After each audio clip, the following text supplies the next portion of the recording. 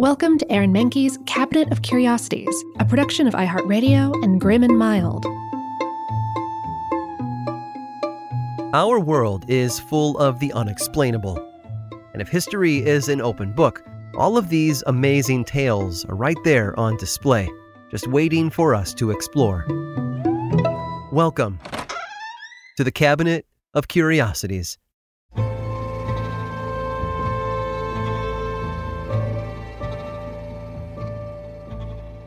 It's possible to live somewhere all your life and not know everything about it. When we move to a new place, much of what we learn about it is gleaned from exploration. There might be hidden treasure within the walls of a home or buried in the backyard.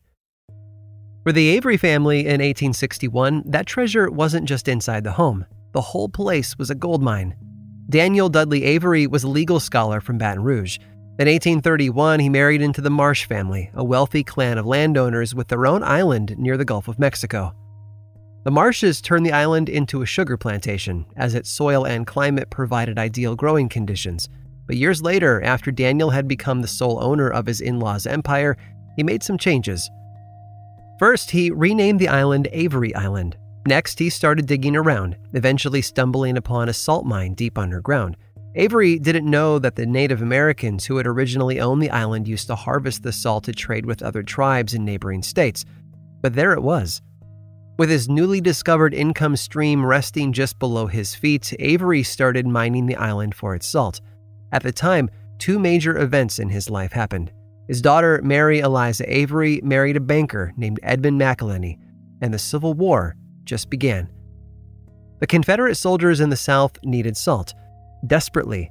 It wasn't just used to season food. Salt was a powerful preservative, and the horses liked it too.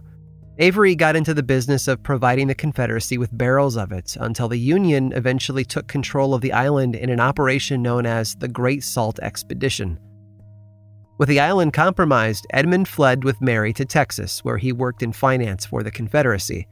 After the South lost, Edmund was suddenly out of a job. He moved with his family back to Avery Island, performing odd jobs around the plantation. His primary task was maintaining the garden, where Edmund took to growing all sorts of vegetables, including peppers. A friend of his, Mansell White, had gifted the former banker a bushel of peppers and a recipe to use them, so Edmund planted the peppers. For years, he tended to them, building them up into a viable crop which he could use in his recipe, and then sell to folks on the mainland. He would pulp the peppers into a mash, then age them in jars over the course of a month, after which he'd pour in some vinegar and let the jars sit for another 30 days. Once the pepper mash had finished fermenting, Edmund would pour the sauce into glass cologne bottles and top them off with a cork stopper. And then he would travel all throughout the Gulf Coast, selling his product to anyone looking to add a little flavor to their lives. Each bottle came with a little sprinkler attachment that made it easier to add it to food, and it seems the product was a hit. In his first year, he sold over 650 of them for just $1 a piece. Originally, many customers found the sauce too spicy. They didn't understand that it wasn't like other sauces, which could be applied to food with wild abandon. Their delicate palates just hadn't adjusted to the spiciness. But once they did, they couldn't get enough of it. The sauce was so popular, Edmund's company kept making it, and continues to do so today. Although some things have changed. In the old days, every pepper used in the sauce was grown right there on Avery Island. Today, though, the peppers are harvested from all over South America and Africa, where the climate is better suited to larger crops. The production of the sauce, however, still occurs right there on the island, except instead of letting the pepper mash ferment in jars, it now ages in old bourbon barrels for up to 3 years. Millions of bottles are sold each year in grocery stores everywhere, and just about everyone would recognize the diamond-shaped logo on the front. That's right. The spicy topping invented just after the Civil War, putting a little family business on the map in the process, is now a worldwide hit known simply as Tabasco sauce.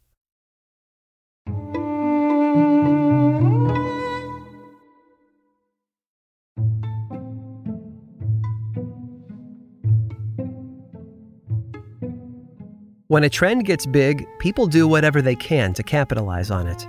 One televised singing competition gave way to an entire genre. As people started taking more selfies, companies came out with sticks so that they could hold their phones in front for a better vacation picture. And in the mid-19th century, the spiritualism movement gave rise to amateur mediums, in-home seances, and, for one man, a strange new way of communicating with the dead. Jonathan was a farmer from Ohio. He lived with his wife and 9 kids far from the hustle and bustle of city life. Jonathan didn't think much of spiritualism. To him, the people who practiced it were fakes and scammers, but they were cropping up everywhere. To help put a stop to it, Jonathan started traveling to seances with the purpose of exposing mediums as frauds. There was just one problem. He started second-guessing himself. Odd sounds, floating tables, and automatic writing could usually be explained away. However, during a visit to Hydesville, New York, Jonathan met a medium who changed his life and his outlook.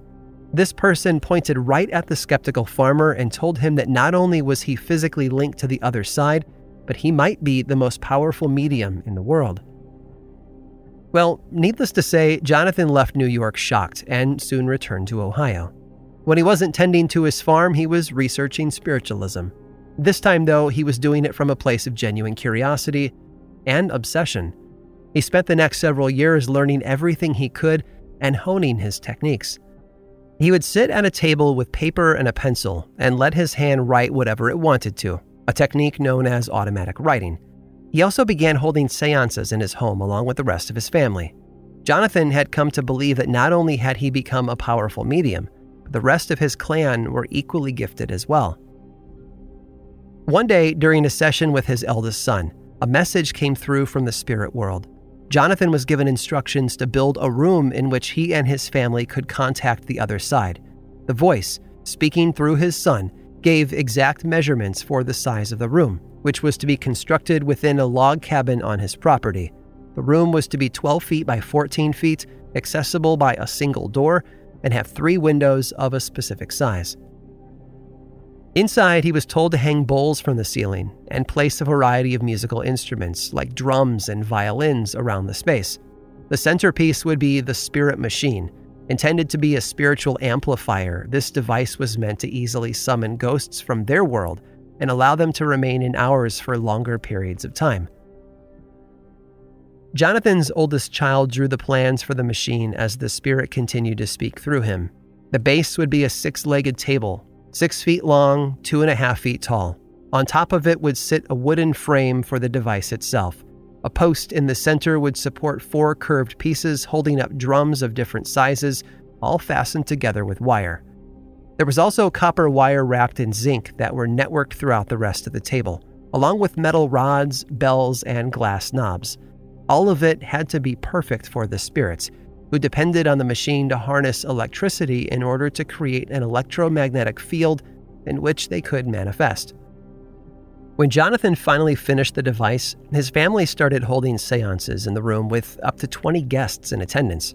Spirits would bang the drums and blow the horns around them while making other objects levitate.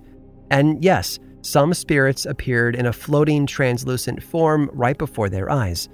It looked as though the machine was working as expected. Many in the family's position would have charged a hefty sum to attend one of their seances, which had grown quite popular, but they only asked for voluntary donations. Unfortunately, as with most mediums of the day, Jonathan's family was eventually accused of faking their sessions. Linus Everett, an editor for a local newspaper, claimed to have seen one of Jonathan's daughters crawling around in the dark to carry out a ghostly effect. Once the story got out, the family's fame turned sour. Jonathan stopped holding seances for the public and locked up the cabin for good. The mobs were so relentless that he, his wife, and their kids were all forced to leave Ohio behind, moving to Illinois a short while later. The family of Jonathan Koons and their spirit machine were never seen or heard from again. They had been just one of countless mediums to be vilified in the press. But still, out of hundreds of guests who attended their seances, only Linus Everett had ever caught them faking an effect. Had everyone else been too shocked to pay closer attention, or had the family been the real deal after all? Without the cabin or the spirit machine it contained, we may never know. But we do have Jonathan's plans for the device, making it possible for someone else to build another. For those who want to know the truth, though, that means there's hope.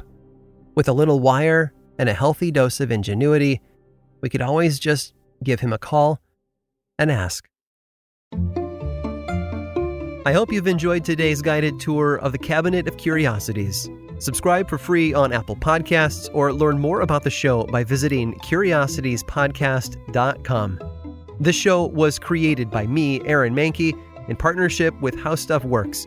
I make another award-winning show called Lore, which is a podcast, book series, and television show, and you can learn all about it over at theworldoflore.com. And until next time, stay curious.